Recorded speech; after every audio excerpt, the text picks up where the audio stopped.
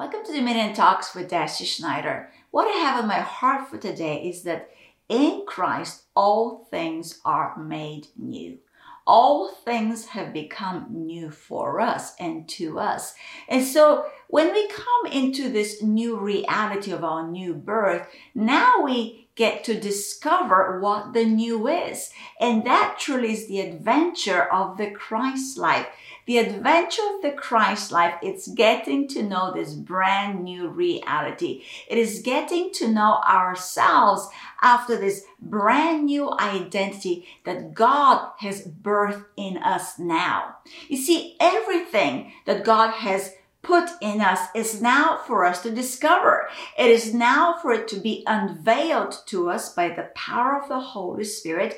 There's nothing more that we need to get from God. We have obtained everything from God already at our new birth. But what we do now is we attain to that which He has deposited in us, to that which He has freely given to us, and to that which we now have become in Christ. If we go to 2 Corinthians 5:17, therefore, if anyone is in Christ, are you in Christ today?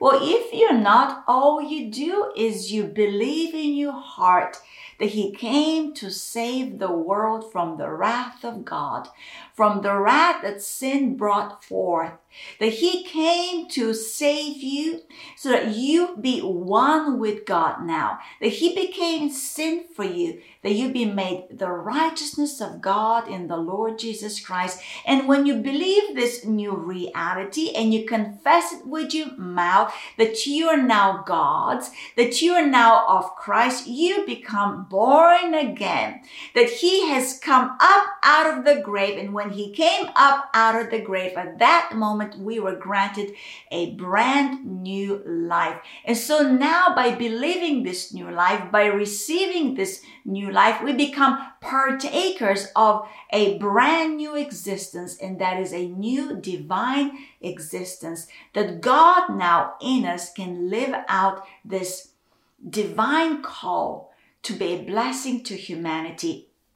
And so if we go back to verse 17, therefore, if anyone is in Christ, so now we are in Christ through the new birth, He is a new creation. Now that is a powerful statement. He is a new creation. He is brand new. He's of a brand new makeup. He's of a brand new composition. He is now a member of the body of Christ. He's now a member of a resurrection body. He is now a member of the family of God, a brand new creation. Old things, that which we're familiar with, that which was of the past, now is in the past. All things have passed away. They have passed away. Let them be passed away. Don't bring them back to survey. That which is of the old, let it be of the old. Behold, because there's only one thing that we're to behold now. All things have become new. In Christ, all things have become new. And all things now, where we're concerned, are of God. Because we are now born of God. We are now His children.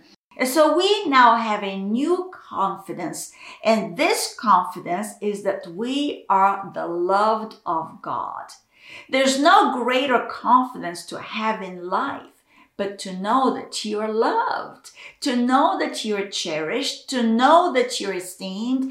And there's no one greater and grander that can esteem you and love you but God. Let's go to the book of Romans, chapter 5, verse 6. For when we were still without strength, in due time Christ died for the ungodly. For scarcely for righteous men will one die. Yet perhaps for a good man someone would even dare to die. But God demonstrated His own love towards us, in that while we were still sinners, Christ died for us, much more than, having now been justified by his blood, being in Christ now, justified by his blood, we shall be saved from wrath through him. For if when we were enemies, we were reconciled to God through the death of his Son, much more, having been reconciled, we shall be saved by his life. And not only that, but we also rejoice in God through our Lord Jesus Christ, through whom we have now received the reconciliation. We have now become one with God. And this is truly what we glory in. We glory in this divine hope of being one with God. And this hope is not a hope that disappoints, but is a divine assurance that is based on the very word of God. That this hope is on which faith gives full expression of divine life, that now we are living out this divine reality of being loved by God, being made brand new in love, and this love expression that's coming out of us, it's truly what the walk of faith is. The walk of faith is believing that we are loved. And when we know that we are loved, then love in us gives expression to love. It gives expression of itself. Love gives expression of himself, because love is God and God is love. And so this brand new existence is not one of hatred. It's not one of inadequacy. It's not one of being belittled in your sight, but is one of a brand new existence. It is the very life of God that we now have.